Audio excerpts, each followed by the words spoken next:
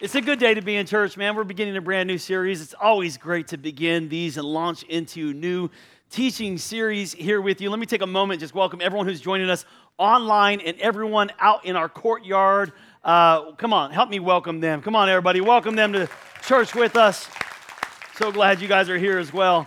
If you're new to Discovery, we like to do various methods of teaching, like teaching styles, and I'll do like verse by verse studies, character studies, like we've done like Moses and David and different stuff like that. We take sections of the Bible, topical studies.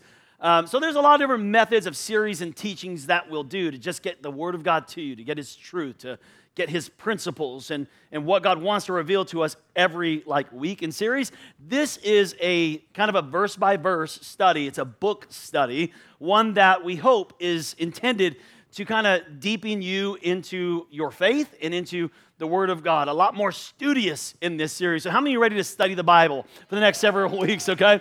So this is one of those series that you can bring your Bible to church. Do y'all still bring your Bible to church, man? I give you guys notes and stuff, and I think that I love that you're using them, and I want you to use them.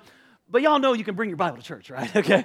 And it's a good thing to know your Bible. And this is one of those, man, get to know your word, highlight it, and mark it up, man. Today we're going to begin this series on 1 John, a book of the Bible. It's a short book, 5 chapters. And so today, just introducing it. I'm just going to crack it open a little bit. The first 4 verses, and then we're going to travel through John a little bit and show you his reason and the purpose and the themes for John's writing. But let me kind of introduce it today. 1 John is obviously written by John, but this John is the Apostle John. It's like one of the 12 disciples that walked with Jesus. At this time of his writing, it's about AD 90, AD 100, somewhere around there. He is one of, at this time, some people even believe he's the last apostle to be living. He was the last apostle to pass away. So this is, at this time in his life, this is John the Elder. This is John the Elder apostle, now looking at the church from the lens of now second, third, there's second, third generation followers of Jesus. So he's looking at a spiritual father, trying to help and father and shepherd this church. So I want you to receive it from that context, that this is a spiritual father writing to his church, writing to, Papa John. Can we call him Papa John? This is Papa John speaking to us, okay? Let's receive it from that. And he described, this is John. John is the brother of James, the other apostle of Jesus. They were called sons of thunder. So they had a certain personality that was like thunder, that was maybe a little abrasive or loud or kind of, so he was that, so his writing is that way, man. He's going to kind of get in our business a little bit, and he's gonna kind of challenge us and challenge the church that he's writing to throughout these 5 chapters we're gonna study. He's the one who wrote the Gospel of John, and then he wrote 1st, 2nd, 3rd John, and he wrote Revelation, the last book of the Bible about end times, which one of these days I will bring a series of that on you. I know y'all want it. It'll come as God. So this is he is the second, he wrote the second most letters of the New Testament, only to Paul, who wrote more than him. And in his gospel, John describes himself, as the disciple Jesus loved. Which pretty bold, you know what I mean? It's like Moses describing himself in Numbers as the most humblest man on the face of the earth, which is pretty interesting to me. If you're going to call anyway. Okay. So let me introduce this topic, this letter, you guys. What's the big idea of John? Write this down. The big idea, why John is writing this letter. He's answering the question: what does true saving faith look like? What does that look like if someone really is a follower of Jesus? If you're not a Christian here today, you're not a follower of Jesus, and you're watching this, you probably had moments where you've been around people who profess to be Christian, and you thought to yourself, if that's what a Christian looks like, I don't want nothing to do with it, okay? So what does it really look like? Or maybe you're here today and maybe you're doubting, or you've had doubts am I really saved? Do I have true faith? Am I going to heaven? Listen to me, your doubts do not disqualify you or your faith. Doubt is not the enemy of faith. In fact, doubt is often a deeper invitation to faith. So it's okay that you have doubts, but John is writing this letter so that we would know what true saving faith looks like. 1 John chapter 5, verse 13, he tells us his mega theme in this letter. He says, I write these things to you who believe in the name of the Son of God, so that you may what? You know. He wants you to know this, man, that you would know you have eternal life. So, but why? Why does he write this letter? And why does John feel at this time in the church, does he need to provide clarity to this? Like, what does true saving faith look like? Here's why. There were people at that time who were calling themselves Christian, calling themselves part of the church, calling themselves saved, yet they were trying to reshape some of the foundational truths of the Word of God, of who Jesus was, of theology that John was the initiator, one of the initiators of this movement, and he's seeing things they're trying to reshape and like what they believe. So they said like, oh, we believe in Jesus. These people of that time now in the church saying, yeah, we believe in Jesus, but it was a different Jesus that they were preaching. They had in this time, like they believed, like legends started to set in second, third generation. So they believed that there was a Jesus, but he wasn't physical. He was like a phantom. He was a ghost. And he was not really a physical being. He was a spiritual being. So this was one of those things that John needs to address. Like, no, wait a second. And one of the reasons why they thought this, that Jesus came just in like a ghost, phantom, spiritual way, was because their belief that they were trying to infiltrate the church with was that only the Spirit is good and only Spirit can be good. Your body is evil and will always be evil. So they were redefining what holiness was. And holiness is probably not a popular topic in churches today, but it is an extremely important topic to the early church, and it's still an important topic today. Holiness, by the way, holy just means to be different, separate, to be set apart. And so they go, yeah, we're holy, but holiness to them was redefined. They redefined what holiness meant. Holiness meant, yeah, we're holy spiritually. But in our bodies are sinful and will always be sinful, and therefore it doesn't matter what you do with your body. So they were doing all kinds of things with their body and calling it, that's fine because my spirit is good. Your body, your choice. No. So there's some striking similarities to what they were preaching about Jesus. Like he's just a good guy, and he's got good message and stuff like that. But he didn't come like physically, and what you do in your body doesn't matter, and how you live your life. But as long as you love, as long as you're spiritually connected to God, and so there's some very, very similar, striking similarities to their day and what they're dealing with. And I think what John has to say to us. And it wasn't that they were just outsiders like speaking about the church. These were people within the church that were preaching and believing that John felt it very necessary, threatening to the faith, that he would write a letter to really distinguish what then does true saving faith look like. In 1 John chapter 2, verse 19, he says, these guys who were talking like this, you guys who were trying to like lead you astray, they went out from us. They used to belong to us, but something happened. They didn't really belong to us though. For if they belonged to us, he said, they would have remained with us, but their going actually showed that none of them really did belong to us. Okay, so there's two themes, two big themes that we're going to study over these next 5 weeks together. You're going to see interwoven all throughout this letter of 1 John. Here's the first one. Write it down. The first theme is that God is light. And what John is going to connect this to, he's going to give us the test of our fellowship. You think you belong to the church? You think you belong to us, that you're part of the fellowship? Here's the test, because we're going to prove it.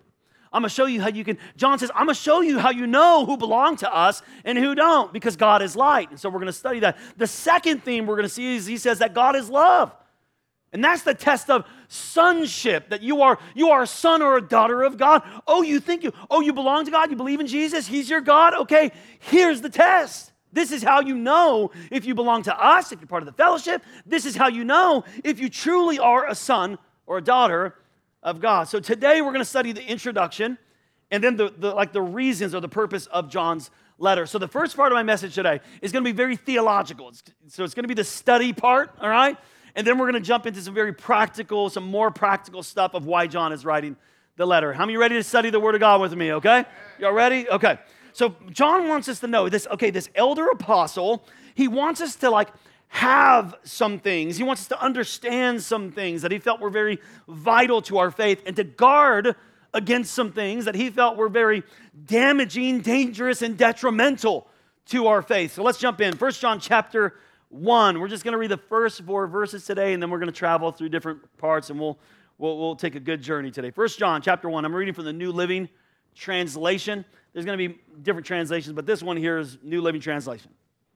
He says, "We proclaim to you the one who existed from the beginning." So he wasn't like created, like he didn't begin when Mary gave birth to him. No, this is the one, guys. This is the one who was before. He existed at the beginning, whom we have heard, we seen, we saw him with our own eyes, and we touched him with our own hands. John is going, guys, this is real. This isn't fantasy. This isn't illusion. He's not a phantom. He's real, and this faith that we have is real. He is the word of life. We're going to come back to that. Verse 2. This one who is life itself, like he is life, he was revealed to us. And we've seen him. There he is again. He's like, this is real, guys. And now we testify and proclaim to you that this one who is eternal life, he was with the Father. So like that's where he was. Before he was born, he was with the Father, and then he was revealed to us. Verse 3, we proclaim to you what we ourselves have actually seen and heard. It's real, guys. Here he is going to keep going. This is real. So that you may have fellowship with us, and our fellowship is with the Father and with his Son, Jesus Christ. Verse 4, we are writing these things so that you may fully share our joy. So John is looking out at the landscape of this Jesus movement that he was a part of from the beginning, second and third generation kind of now, and he's seeing a drift happen. They're drifting, they're shifting, they're moving from some things that he thought were so detrimental, like if they didn't get some of these things right, and he's going, hey guys, this is real. This is a real faith. It isn't fantasy. It's not imagination. Jesus is real, and he changed everything. And if you let him, he'll change you. Like this can happen. So let me give you like the three things we can see from this introduction about this real life that John now is proclaiming to the church that is drifting. Number 1 is this. Hey, if you're taking notes, write this down. If you're not taking notes, write this down. Okay. Number 1, this life that is real, this life was revealed. So in some of your translation, John likes to use that word revealed a lot. Revealed. You're going to see. And if some of your translation, you use a different word. Look at, I'm going to show it to you in New King James Version in verse 1 and 2. He said, concerning the word of life, the life was, and the word is manifested. Like this life wasn't hidden. Like God didn't hide himself from us. No, it was manifested. It was revealed openly. God has revealed himself. And throughout the Bible, we see that God is, the Bible says in Romans chapter 1, that God revealed himself through creation. But creation alone could never display the love and the glory of God by itself. We're told that God reveals himself through his word, the Bible. But God's final revelation, his complete revelation, is in his Son, Jesus Christ. Jesus said, he that has seen me has seen the Father. Okay? Why he's called the word of life. It's the same title that John opens up his gospel with. If you're familiar with the gospel of John chapter 1, verse 1, he says, in the beginning was the Word, and the Word was with God, and the Word was God. It's a familiar title to John that he kind of classifies, he calls, he gives the title of Jesus as the Word. You know why? Like, why does Jesus get the title of the Word? Here's why. Because Christ is to us what our words are to others. See, our words reveal to others what we think and how we feel. And Christ reveals to us and the world how God thinks and what's in his heart. What's in his mind and the heart of God. He is the living means of communication between God and man. So to know Jesus is to know God. So if someone is wrong about Jesus, then they're wrong about God. And so this is important that John would have to course correct, because this is everything. Everything is built upon this. Who is Jesus? Some people believe even still today, who is Jesus? Like he's just a man. They believe he's just a myth or he's just a legend. But John had no place for those kind of teachers or that teaching. In 1 John chapter 4, he says, this is how you can recognize the Spirit of God. Every spirit that acknowledges that Jesus Christ came in the flesh is from God, but every spirit that does not acknowledge Jesus is not from God. There are really four options. When you think about who Jesus was, there's only four options that you can have. He's either a liar because he made some claims to be God. And if he knew he was not God, then that makes him a liar. It's not a good man. He's not a prophet. He's not a ghost. He's either a liar or he's a lunatic, like he thought he was God and he's not. He's a crazy person. Or like this group, the church in this time that John's writing to, you could think he's legend. It's just legend. A lot of myth has gotten in there over time. Or he's Lord. He's either liar, lunatic, legend, or Lord, and John would have none of it. He said, this is the Jesus I have seen, I have touched, I have heard. He is real. And it's still today. The 1 John chapter 2, verse 22, he says, no one who denies the Son has the Father. What John was confronting here wasn't something that would go away, right? It's still today, this debate, like who is Jesus? Who is the Son of God? So that debate continued all the way through the early church in AD 325. I know, it's church history. I told you, theological. You guys need this, though, okay?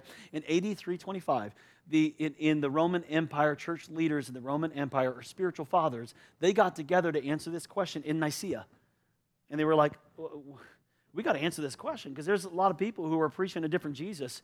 And everything hinges upon this life, this real life that was given to us hinges upon who is Jesus. So they came up with a creed called the Nicene Creed.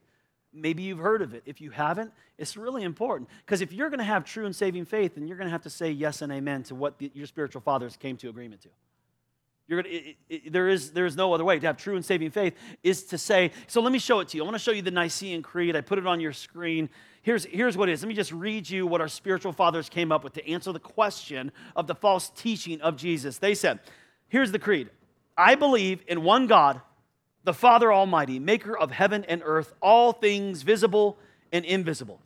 I believe in one Lord Jesus Christ, the only begotten Son of God, born of the Father before all ages, God from God, light from light, true God from true God, begotten, not made, consubstantial with the Father. Through him all things were made. For us men and for our salvation, he came down from heaven, and by the Holy Spirit was incarnate of the Virgin Mary and became man. For our sake he was crucified under Pontius Pilate. He suffered death and was buried and rose again on the third day in accordance with the Scriptures. He ascended into heaven and is seated at the right hand of the Father. He will come again in glory to judge the living and the dead, and his kingdom will have no end. I believe in the Holy Spirit, the Lord, the giver of life, who proceeds from the Father and the Son, who with the Father and the Son is adored and glorified, who has spoken through the prophets.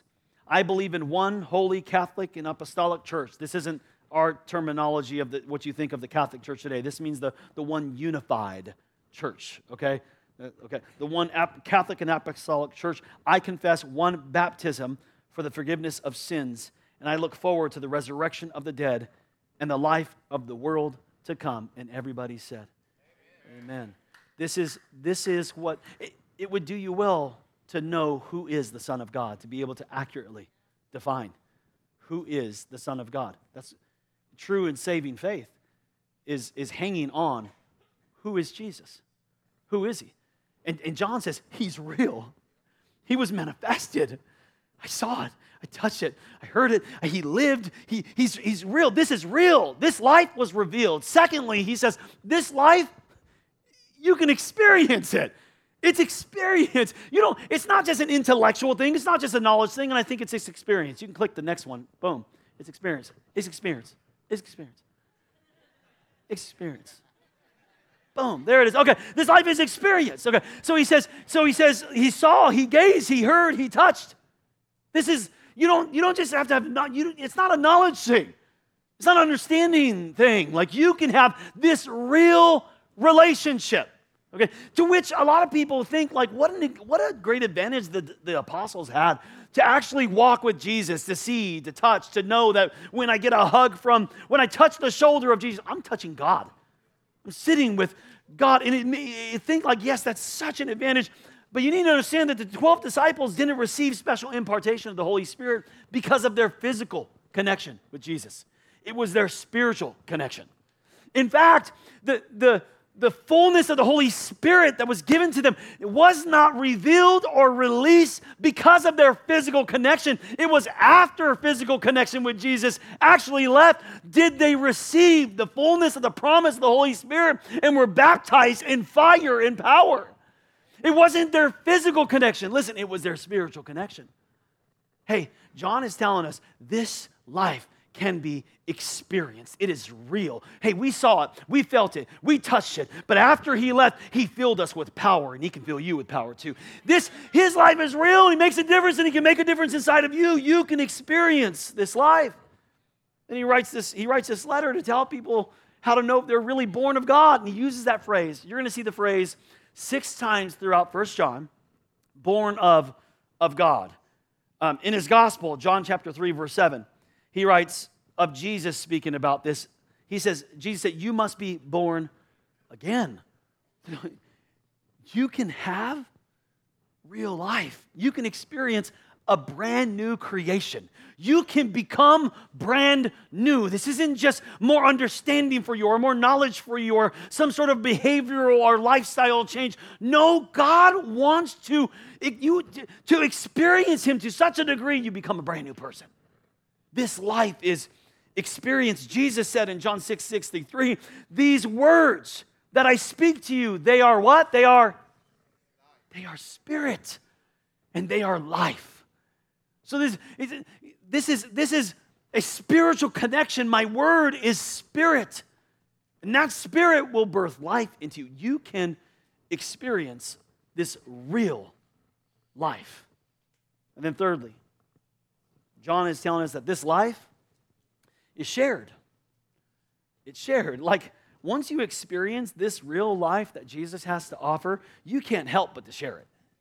You can't. We were just talking, last week I was talking to a few of our guys who come to Discovery. They're in a small group, and they shared this testimony. One of our members, they have this barber. I got the same barber, by the way. He gave them an invite card. And we have these invite cards. They're called random acts of kindness cards. They're out there in the lobby, and they just say something extra to show you God loves you. And this guy who goes to church, his name is Jason. He just gave it to his barber. His barber is far from God, doesn't know Jesus, doesn't go to church, nothing like that. But he just gave him this card, and based on that card, he said, let me try it out. He came a little over a year ago now. He's been baptized. He's going to small groups, serving on team. He's actually a leader now at our Dream Center. This guy has experienced real life. Real life. This is real, and he changes everything, and we can't help but to share this life that we have. So let me share with you, throughout the 5 reasons that John is writing the letter. Why is he sharing this with this new church? Throughout the letter, John tells us why he's writing.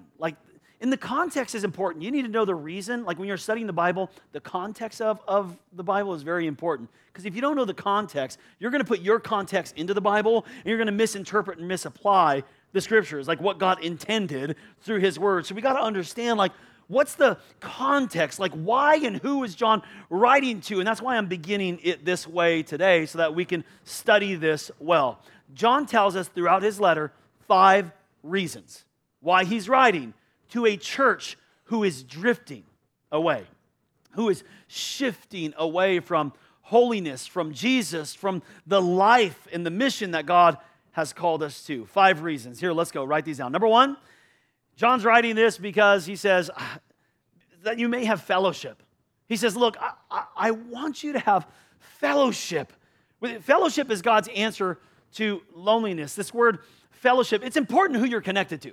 To John, he's like, you got to be careful of who you're connecting and who you're in fellowship with. The word fellowship is an important word in the vocabulary of a Christian. It means just simply this, to have in common is what it means, to have in common. John was concerned with who we were finding common ground with, who we were connecting with, who we were sharing our life with. In verse 3, he tells us, we proclaim to you what we have seen and what we've heard, so that you may have fellowship with us.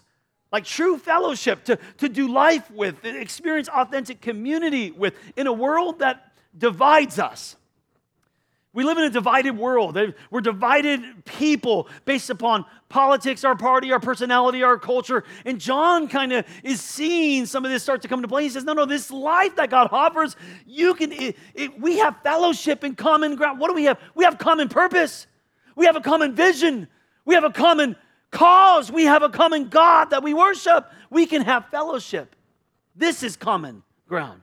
No matter your race or ethnic background or socioeconomic status or your culture, this supersedes it all. We can have fellowship with one another. And then he says this, and our fellowship is with the Father and with the Son, Jesus Christ.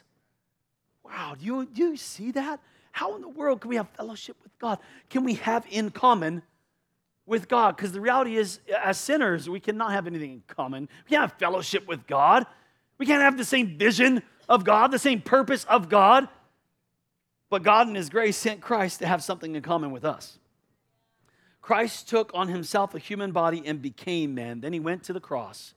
And on His body He took the sins of the world. And because He paid the price of our sins, He made open a way for God to forgive us and to take us into His family, that we would actually have fellowship, to have in common with God.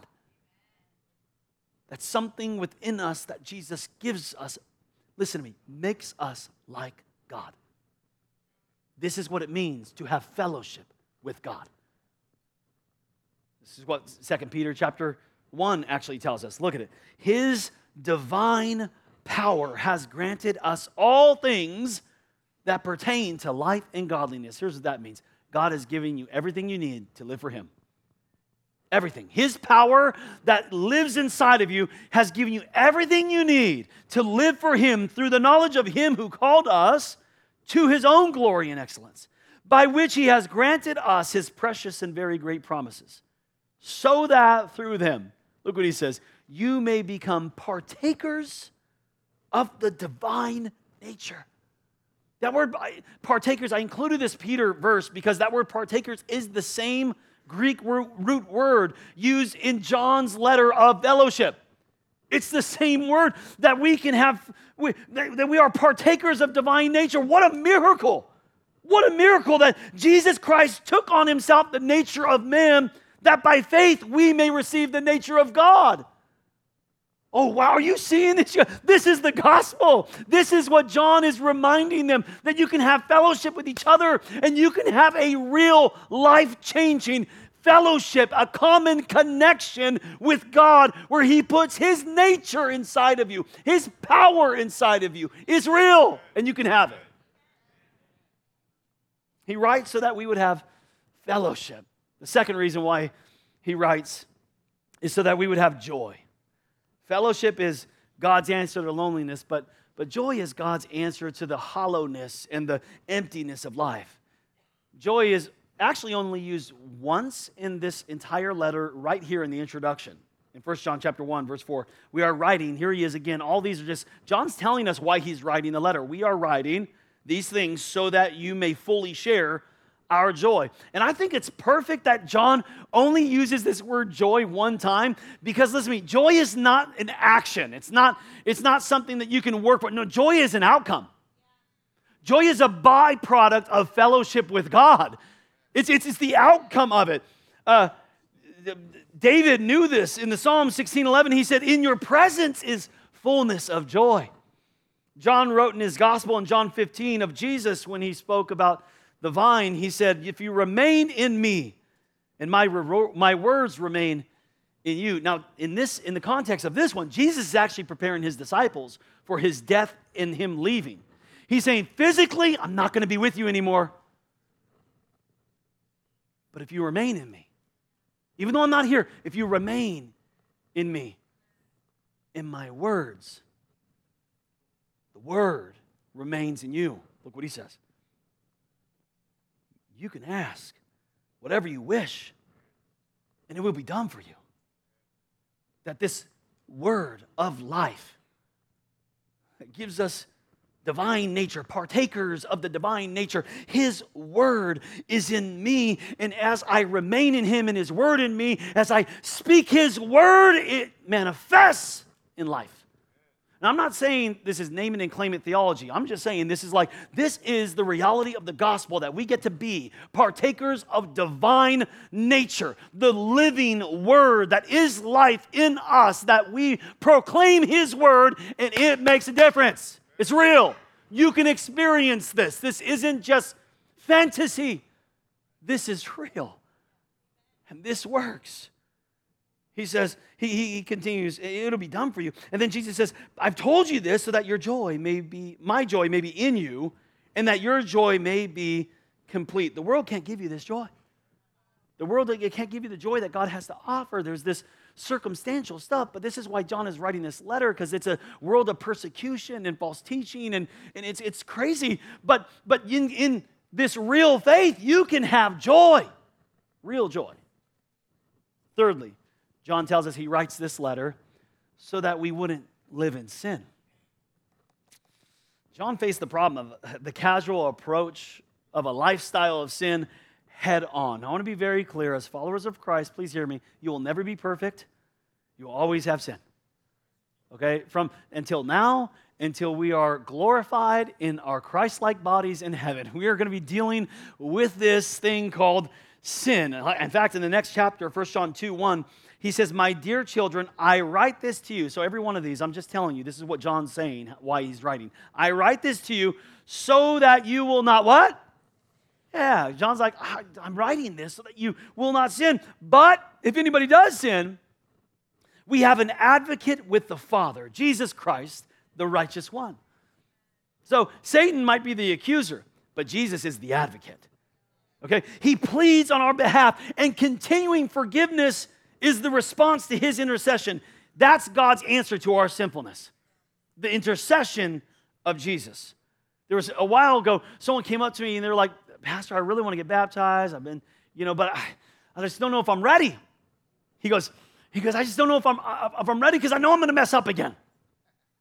I know I'm going to sin again. So I'm just, and I actually shared with him this verse, and I shared with him 1 John chapter 2, verse 1, that this is something we're all going to be dealing with, but if we confess our sins, he's faithful and just. And I told him, this is a journey. God will show you how to be victorious, but you'll never be perfect. And then I asked him, I said, have you ever had surgery before, or know anyone who had surgery? And he said, yeah, my dad had surgery on his knees, bad knees. And I said, was there any a complication, where they told you, hey, there might be some complications with the surgery? He said, yeah. But after the surgery, he just went into physical therapy, and he did the physical therapy, and he had to keep going in, and he was eventually able to walk well, and a light bulb hit him.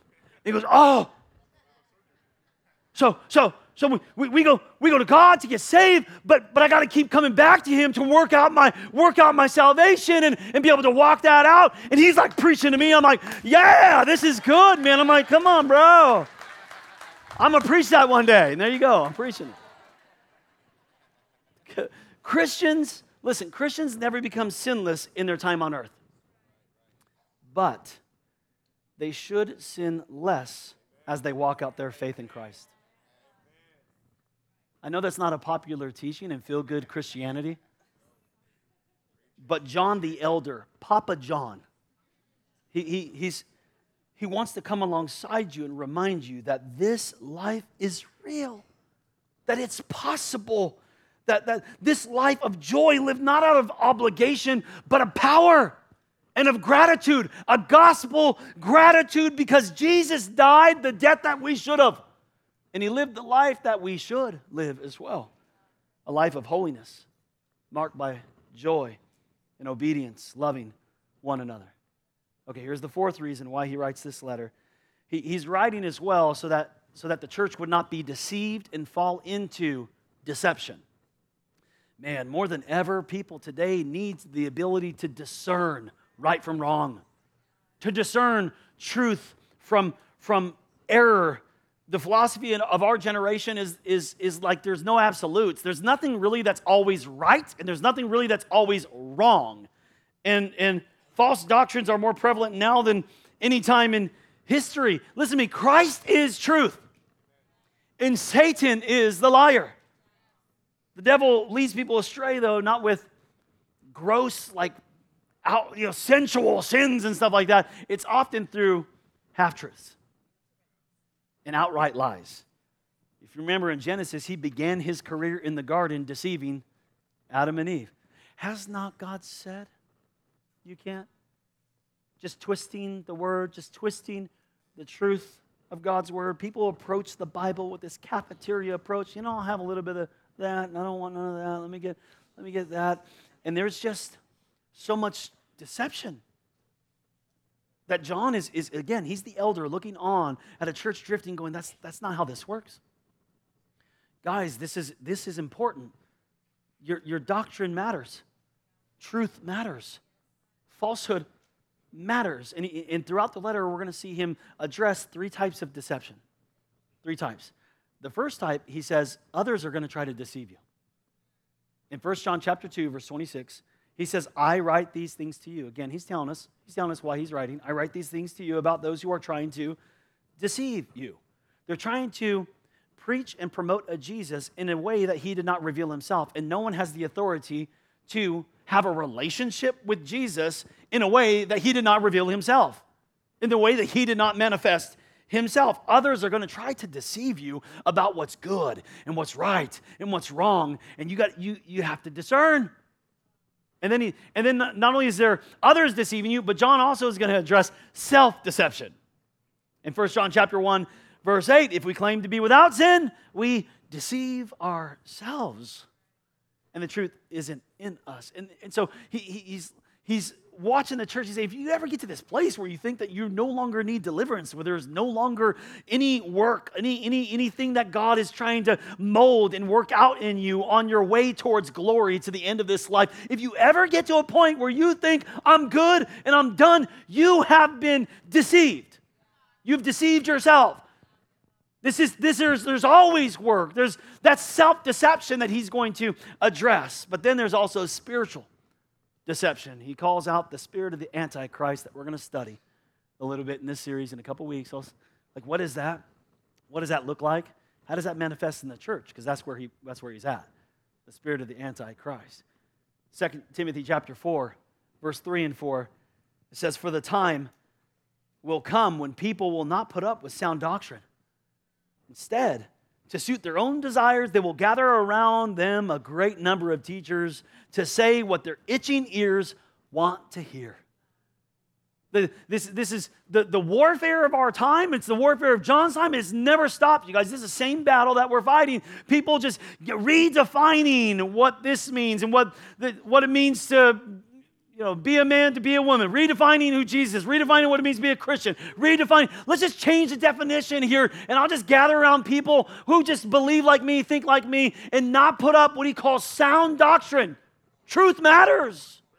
Truth matters to John as he's looking out on the church, and he's the elder apostle. He's seeing that a change of guard happening. He's going, I see where this is leading. I see where this is leading, guys. And you need to be on your guard against deception of all kind. And then lastly, number 5, he writes so that we would know that we're saved.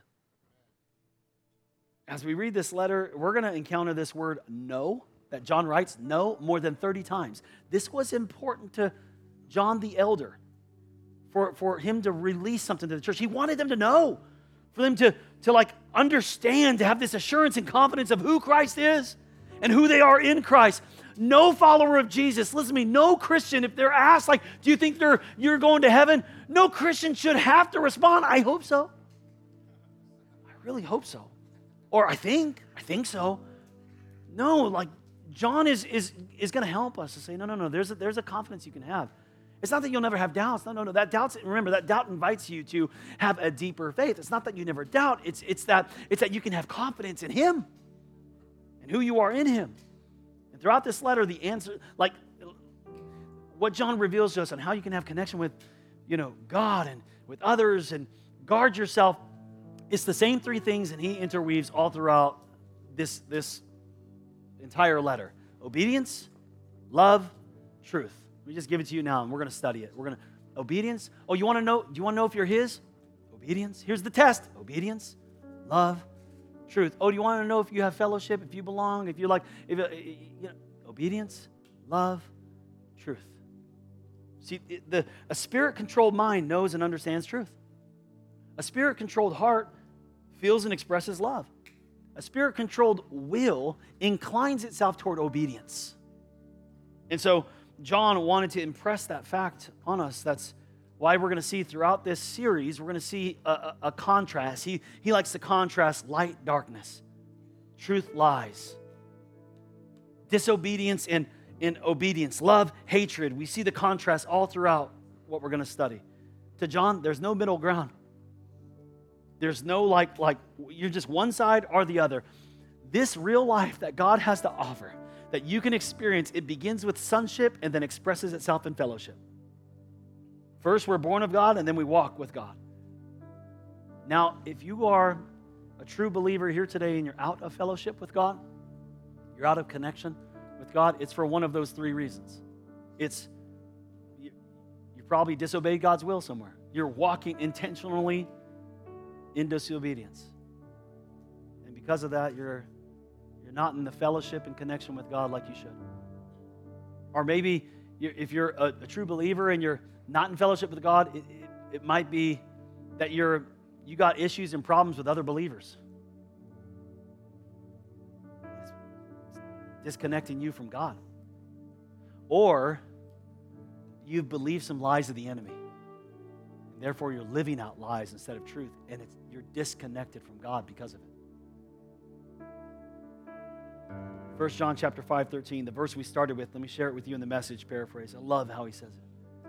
He says, the purpose, my purpose in writing is simply this, that you who believe in God's Son will know, I love this, beyond the shadow of a doubt, that you have eternal life. And then look what he says, the reality and not the illusion.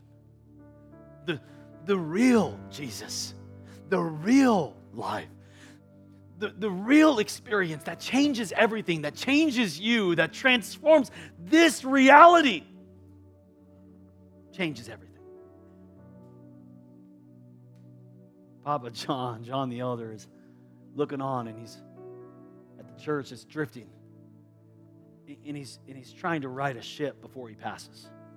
So can we just receive it? Can we start there with this assurance, beyond a shadow of a doubt, that you are his, with every head bowed and every eye closed, as we start this journey together? John, the elder apostle, wants you to know what true saving faith looks like.